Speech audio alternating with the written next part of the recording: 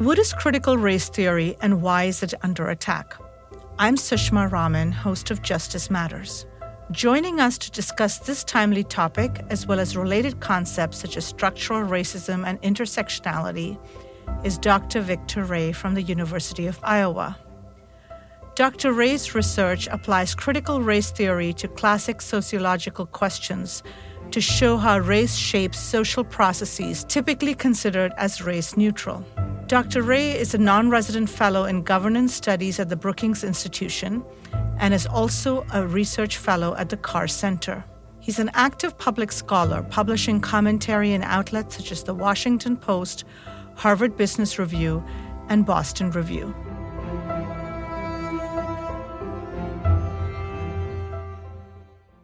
Thank you so much for joining us today, Victor. Of course, I'm happy to be here. Thanks for the invitation. So I'd love for us to get started by your providing us a short definition of critical race theory and why it matters.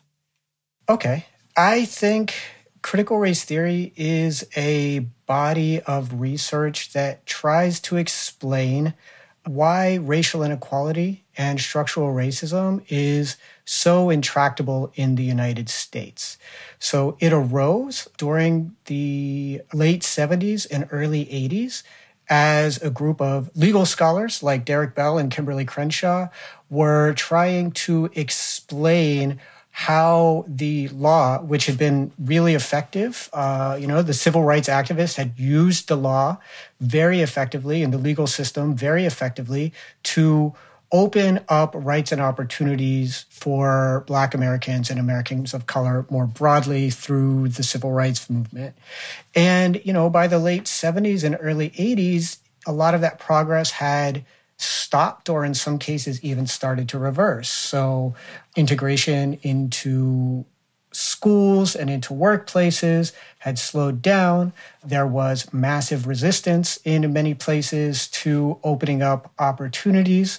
So these legal scholars wanted to explain how the law could be kind of a double-edged sword and how the law was used to help stop and in some cases, beat back those advances. So it started in legal studies, but critical race theory drew from its start from a whole bunch of other disciplines. So it drew from history, it drew from the social sciences to argue things like race is a social construction or to point to the long continuity of racial inequality across the U.S. One of the things that critical race theory did that I think was pretty innovative was develop a set of concepts based on those disciplines or based on, parts of those disciplines and the law that were portable. And so after it was established in the law, it started to spread, key ideas started to spread to places like education or my home discipline of sociology. So you talk about structural racism that is enduring in the 20th century, and I'm also thinking about how does one define structural racism? And I should clarify that our podcast is heard by people in over 150 countries and by a lot of people who aren't necessarily steeped in work around human rights and civil rights.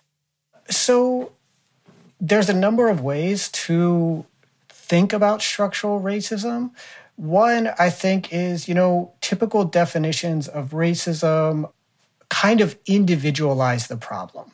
They tend to say, racism is when people of different groups have a negative idea or impression about someone from, the other group, and they act on it in a way that imposes harm. So this is sort of, we could think of hate crimes legislation that places the blame on individuals, or we can think of, typical accusations of racism are really about people's attitudes. And so there are a couple of assumptions here. One is that racism is a kind of stable attitude that people carry around with them. And it doesn't really change based on the context in which they're living. And so I think, there are some people, white supremacists, who I think behave in that way. But I think a lot of folks don't. And so what structural racism is it's a way of setting up, combining ideas about race with social and material resources in ways that have a lasting impact and that are often bigger than any individual. And when structural racism is really effective, it can become almost an invisible background in which people are operating. So here I'll give an example of something like segregated schools. So if you look at the history of segregated schools in the United States, it's very clear that this took a lot to arrange, right? It took legislation. It took the denial of access to neighborhood schools by people who didn't want, Black children or children of color to attend their schools. And it also took things like legislation or segregation at the level of the city or community that was enforced by banks or by redlining or by, individuals refusing to lend so people of color could buy houses in certain areas. And so what this has set up is a system which has not been dismantled of segregation that then has effects on individuals to this day, even though we weren't necessarily the individuals who constructed that system, right? Because segregation is enduring. And so what structural racism does is it often compels people who may even individually have, pro-integration attitudes to participating in a system that they may be opposed to, and they don't necessarily feel personally culpable for, even though they might benefit or be harmed by that system. So you talk about the law as a double-edged sword, and I'm wondering if you can give us a couple of examples in recent decades of the ways in which the law has been used for rollbacks, whether intentional or unintentional. So I would think about the recent overturning of Roe v. Wade and the Dobbs decision. Some sociologist, Amanda Stevenson, has argued that this is going to disproportionately impact Black women, and they will see a pretty precipitous rise in death during childbirth. I think we could think about the overturning or the gutting of the Voting Rights Act by the Supreme Court in 2013, and that has led to a flowering of voter suppression tactics across the country, right? And I think those are pretty clear. So as you are fully aware, critical race theory has come under attack from a variety of corners. And I'm wondering why it is under attack and why is it so much in the news now? So I have two answers to this question. One is Christopher Rufo, who has been credited with sort of spearheading the propaganda campaign against critical race theory, said that he was watching the protests to George Floyd's murder, right? That sort of massive protests in 2020 that some folks have said are the largest civil rights mobilizations in U.S. history. And those made him nervous. And so he started reading a number of books. I don't know if you remember that moment, but there were a number of books on race and racism that sort of shot up the bestseller charts. He said he started reading that literature and he noticed citations to critical race theorists. And he said when he heard the term critical race theory, he recognized it as a kind of perfect weapon to beat back the progress that folks were attempting to make through the protests around George Floyd's murder. So he said, for sort of folks outside of the academy, the words critical race and theory were somewhat threatening, and it had benefits over things like woke or politically incorrect because critical race theorists themselves adopted the name and used the name to describe their work. So I think it's interesting that he chose a body of literature designed to explain a prior period of racial backlash to attack and to start a racial backlash against the kind of racial reckoning that some activists were trying to push for. So I think from, not me, this is not my analysis, but from the folks who started the moral panic, it is a racial backlash. So I think that's one reason. The other reason I think it's so effective this time has to do with ideas from critical race theory. So Derek Bell has a classic idea of interest convergence. And he says when you look at U.S. history, most progress for people of color has happened, and Black people in particular, when their interests converged with white Americans. And so he uses, I think counterintuitively, the Brown v. Board decision to make this case. And he says, look, white Americans and Black Americans knew for decades that school segregation in the South was immoral. They knew that it curtailed the agency of Black children and made it hard for them to compete. This was the entire point of segregation. And yet courts for many, many decades, including the Supreme Court, upheld segregation under the Plessy versus Ferguson decision, right? A separate but equal, even though everyone knew separate but equal was a lie. So Derek Bell looks at that moment of Brown v. Board and he says, what changed wasn't a sort of moral awakening on the part of white Americans, right? He says, if you look at the backlash to the decision, it was clear it wasn't a moral awakening. But what was different was the context of the Cold War. And the Soviet Union was successfully using segregation and discrimination in the U.S. to get decolonizing proxy states to join their side in the Cold War.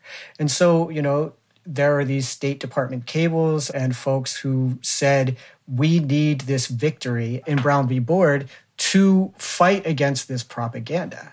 And so Bell says white elite interests and the interests of Black Americans who had been fighting against segregation converged in that moment.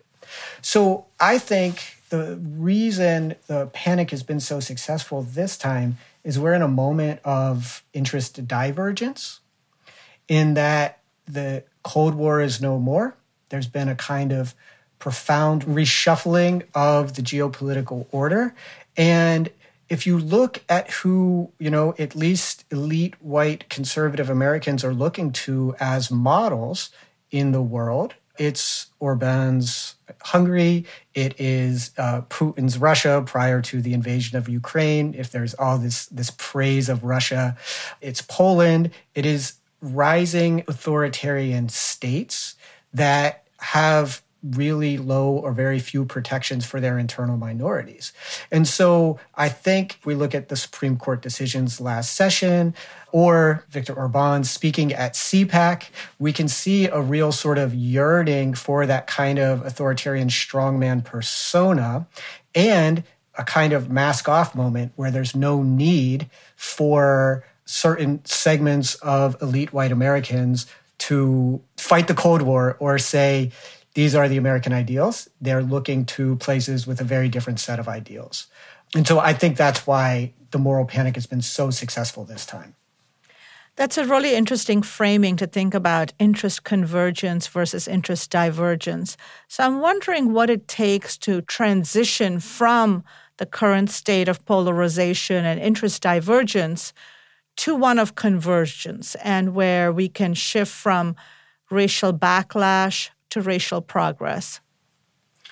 So I think that's a big question.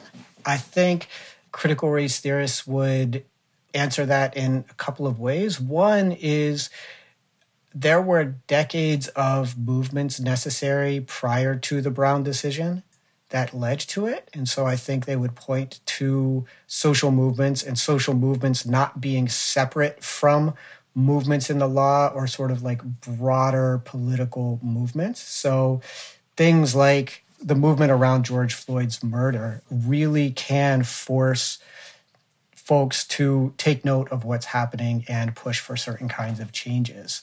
So I think that's probably the biggest one. I think it's harder to say in the sort of like broader geopolitical order of who folks are looking to as models. I think there's a real process in some parts of America of what folks call authoritarian learning, in which people are borrowing propaganda techniques and, undermining elections, like the kinds of behaviors you see in foreign authoritarian countries. What I would say, though, is, sort of unexpected geopolitical events can shift that. And so Not totally and not entirely, but, when I started thinking about this, Putin was really a model, and a lot of folks in the GOP were pointing to him as a kind of strongman that they thought, Donald Trump should be. But I think with the invasion of Ukraine, you've seen folks back away from that. And so one thing I think is the way we think about race and racial inequality and progress in the U.S., this is a problem in my own prior work that I've been criticized for, and I take the criticism very seriously, is we tend to be very U.S.-centric.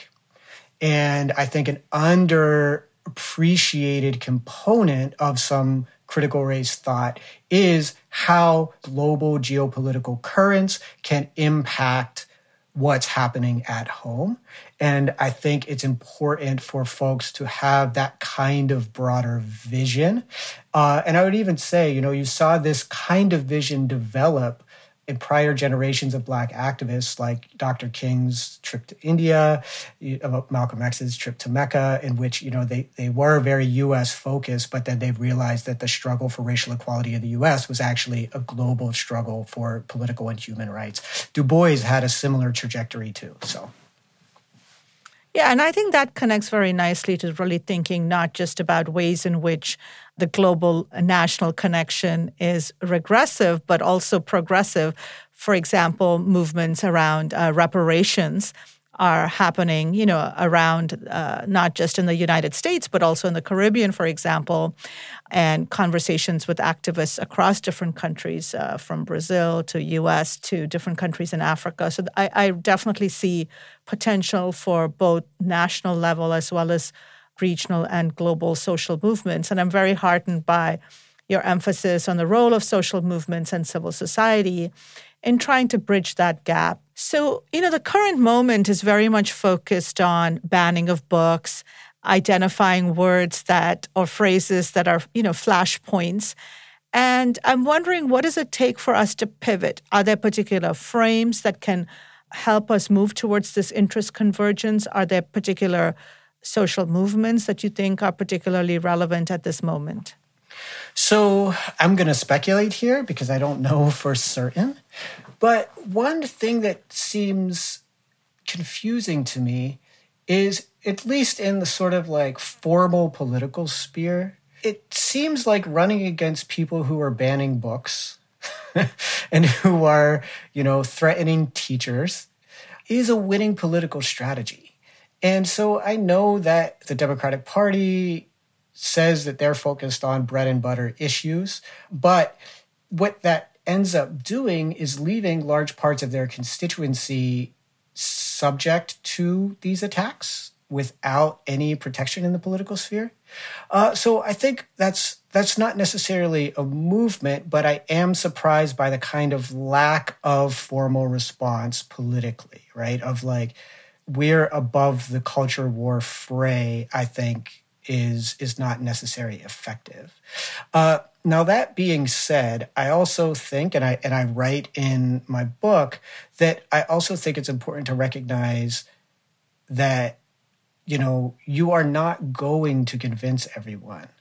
There's a group of folks heavily invested in misinformation and disinformation around these ideas.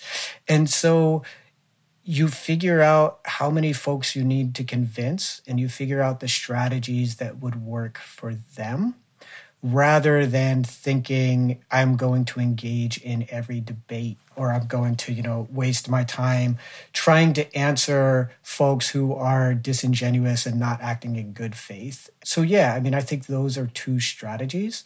How effective they will be, I think it's an open question. So, Victor, I'm sure you've covered a lot of these topics in your book, your recent book, and I'm wondering if you could just share a few highlights for our audience. So, I think I would highlight the chapter on racial progress. And so I think one of the things that critical race theory does is it challenges the notion that things are always getting better in the U.S. So the way the story of the way I learned about race in the U.S. was like slavery was bad. We had a civil war. Jim Crow was bad. But then Martin marched and Rosa Parks sat and Obama was elected and racism ended. And I think what critical race theory says is, look, there were people committed to racial inequality and structural racism fighting each of those movements, and that we can't let our guard down, that we can't assume that racial progress or improvements happen without folks committed to pointing out where we failed and pushing back against it.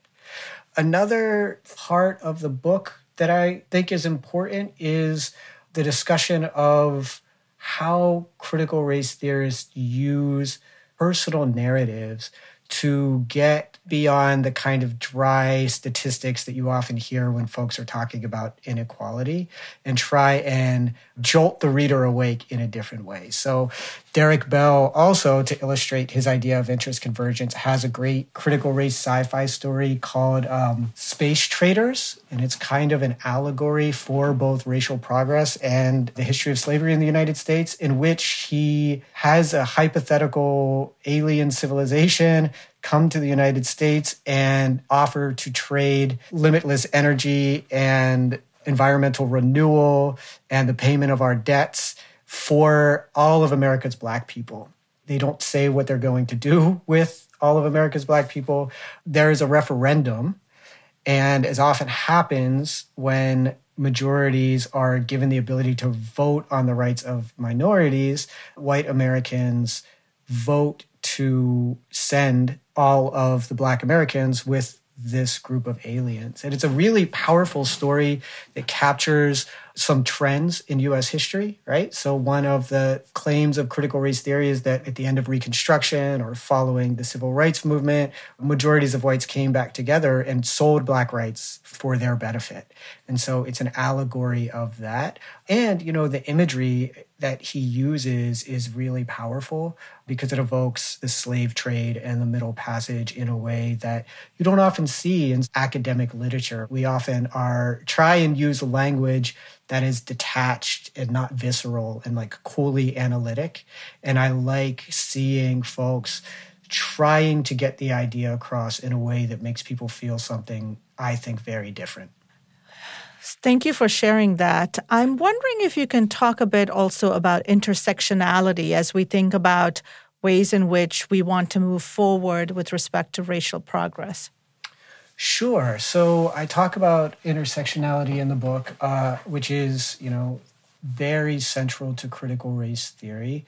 And I both draw on Crenshaw's early works that outlined the basics of the theory and showed how by not thinking about the very specific positions of Black women, they could be excluded from law and from protections of the law. So I use the example that Crenshaw pointed out of women who were working for GM, who were hired after the Civil Rights Act, and it was Black women who were working for GM. Now, GM had hired both Black men and white women prior to that, and these women were working. There was a recession, and they were the first to let go because of seniority rules. And so they sued GM as Black women, right? Because Black men had been hired and white women had been hired prior to this. And the court said, we refuse to recognize your standing as Black women. You can sue as either Black people, Black men, right? So the hidden category is men, or you can sue as being discriminated against because of gender. And so it showed how the law literally could not, in some cases, recognize this intersection. And I would point to current debates around the impact of the Dobbs decision as also something that is going to very disproportionately impact Black women. And you see this in some of the sort of coverage or debates around the decision, but definitely not all of it. And so that's one way to think about intersectionality moving forward.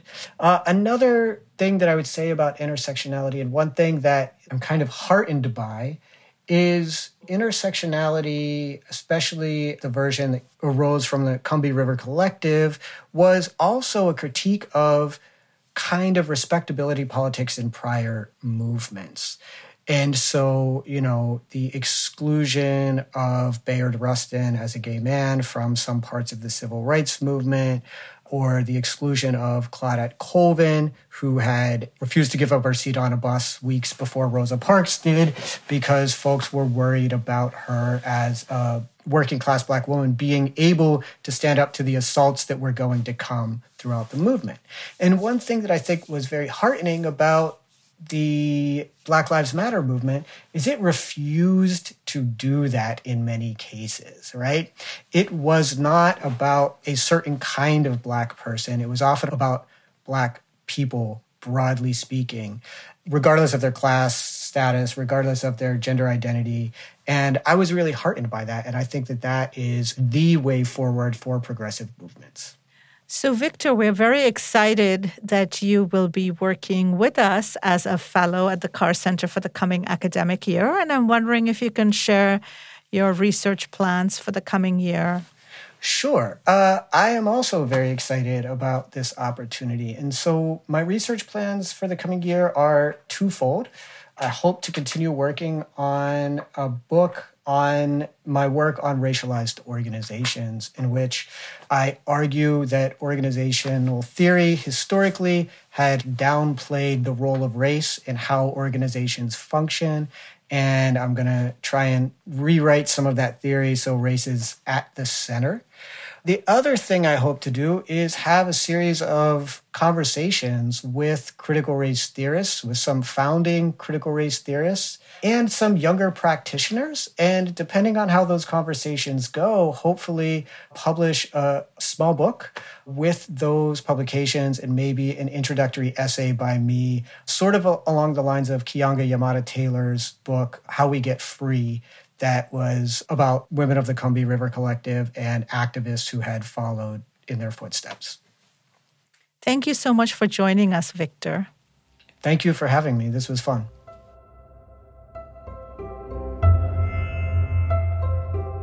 I'm Sushma Raman, Executive Director of the Carr Center for Human Rights Policy at the Harvard Kennedy School and host of Justice Matters. You can listen to other episodes of Justice Matters on iTunes, Spotify, Google Play, or wherever you get your podcasts. Learn more about our work at the center at our website, carcenter.hks.edu. And don't forget to follow us on Instagram, Twitter, and Facebook. This is Justice Matters. Thanks for listening.